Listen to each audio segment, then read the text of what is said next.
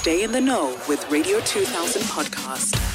The letter reads as follows. My mother ill-treated me when I was young. I remember failing at 2 suicide attempts because I thought I was doing her a favor. She would accuse me of sleeping around. What she doesn't know is that I was raped at the age of 6 by the same man until I was 11.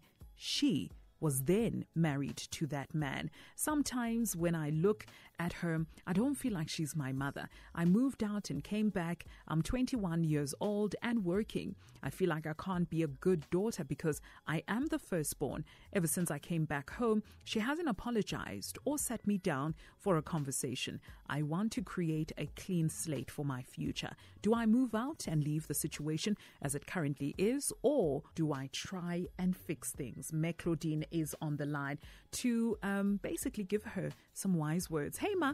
Good morning. How are you, Mama?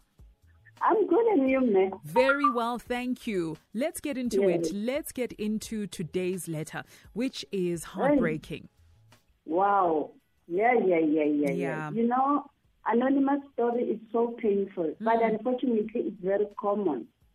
Very common. Not that we have to minimize what she's going through. Yeah. It's big and it's serious. So, Anonymous, I'm going to exercise extreme caution here. Yeah. The reality might break you before you get the healing. Looking at your age, when the abuse took place, having moved out of your home and back at 21, it makes me wonder, when were you allowed to be a child? Because you are still basically a child. You know, you seem to have been in a survival mode for a long time. The fact that you can hold down a job points to your resilience. So you are a survivor, and the main thing is to heal the survivor here. So first, your mom has to admit that she knew of the sexual abuse. I find it very difficult that she didn't know, because for continuous rape to happen to a minor in a home for 5 years and a caregiver does not notice, it points to a level of dysfunction. At that age, really, the personal hygiene of a child is supervised by a mother or a caregiver. So I'm just opening that possibility, Anonymous, because it sounds like both of you were victims, you and your mom. And I'm sorry if this adds to your wounds, but let me start by saying, you obviously are still traumatized and you desperately need to be healed and to be heard, understood, and validated. Trying to understand why mom possibly let it go on is secondary at this point. You have suffered 2 traumas: the sexual abuse at the hands of your stepfather and the denial of its existence by your mom. Research has shown that trauma from a mom's betrayal or denial is often worse than the sexual abuse itself. Hence, sometimes when you look at her, as you have said, you actually question if she's indeed your mother. To answer your question, do I move out and leave things the way they are or fix? I'll say try and fix. In parentheses, it's going to be a process, possibly a painful process. Even if you end up moving out, leaving things as they are is an option that will haunt you forever. Yeah. We all need closure. You need to do all in a very safe space, like in the presence of a family counselor or a therapist. As you confront your mom, please brace yourself that she might deny it. She might not only refuse to apologize, but totally deny that it happened, leaving you in despair. As it is, your relationship sparks some dissatisfaction. What if you are a constant reminder of the abuse that happened? Hey. So be open to therapy. You need to be set free from the effects of the sexual abuse. Also, from the anger and resentment towards your mother for failing to protect you, actually betraying and abandoning you. Also, therapy will help relieve all the painful emotions, and it will help change the subconscious belief that it was all your fault. Because many people that have been abused think it was their fault. Now, I once came across a quotation that says, when you get sexually abused as a child, the person you should have become dies. No one can heal a dead person. You just have to live forever the way you have become. But I say there's hope in seeking healing through faith and therapy. And therapy, really, it will help change the subconscious belief that it was your fault. That is constant. That is a given.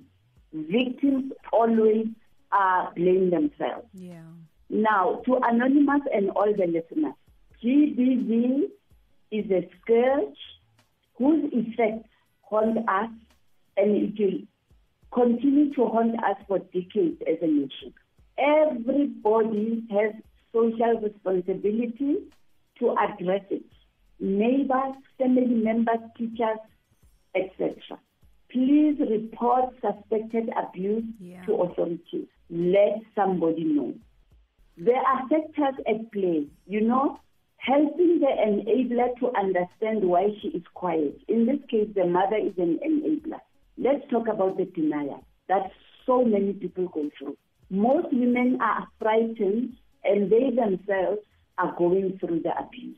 So they would rather pretend it's not happening. It's a matter of hear no evil, see no evil. Yeah. And then the family dysfunction. Some couples are just plain sadistic. They find pleasure in abused children. But let me talk about this dependence. Most women look up to the abuser for survival. If she accepts the allegation, then she must end the relationship because she's dependent and the fear of not being able to support the family. Sure. You find irrational statements like, my child wants to take my husband. I've heard those many times. And then there's a factor of fear and shame. If she admits that abuse is happening, then she must admit she made a wrong choice in this man. And then there's public shame also. If authorities have to be involved, there might be a long legal process to go through. I know it sounds cliche when you forgive. I'm going to ask you to forgive. It sounds cliche, but when you forgive, you are not rewarding the perpetrator, but you are freeing yourself. You might end up with a wounded attachment. Let me explain what a wounded attachment is. This is a subconscious way of being attracted to someone or something that reinforces the trauma. It might be displaced. You find in choosing employment where you are belittled and made to feel useless. You choose that. Therefore, you feel at the expense of your own happiness, you feel you have to please. And this reinforces your wounded concept of self. Also, future romantic engagements are at stake here.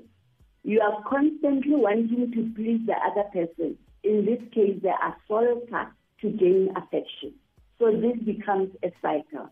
And if there's no intervention to repair the mind, the body, and the psyche, the victim, in this case the child, is likely to become an adult caught in a cycle of relationships that reinforce the wounded attachment. So in short, I'm saying, let's nip it in the bud. We suspect abuse. All of us have the responsibility to do something about it. That's true. Anonymous, they will give you my number. Yeah. Let's walk this walk. I hope you can be helped. Thank you very much. Thank you so much, Mama, for your valuable time, and thank you so much for your kind and wise words. Radio 2000 podcast.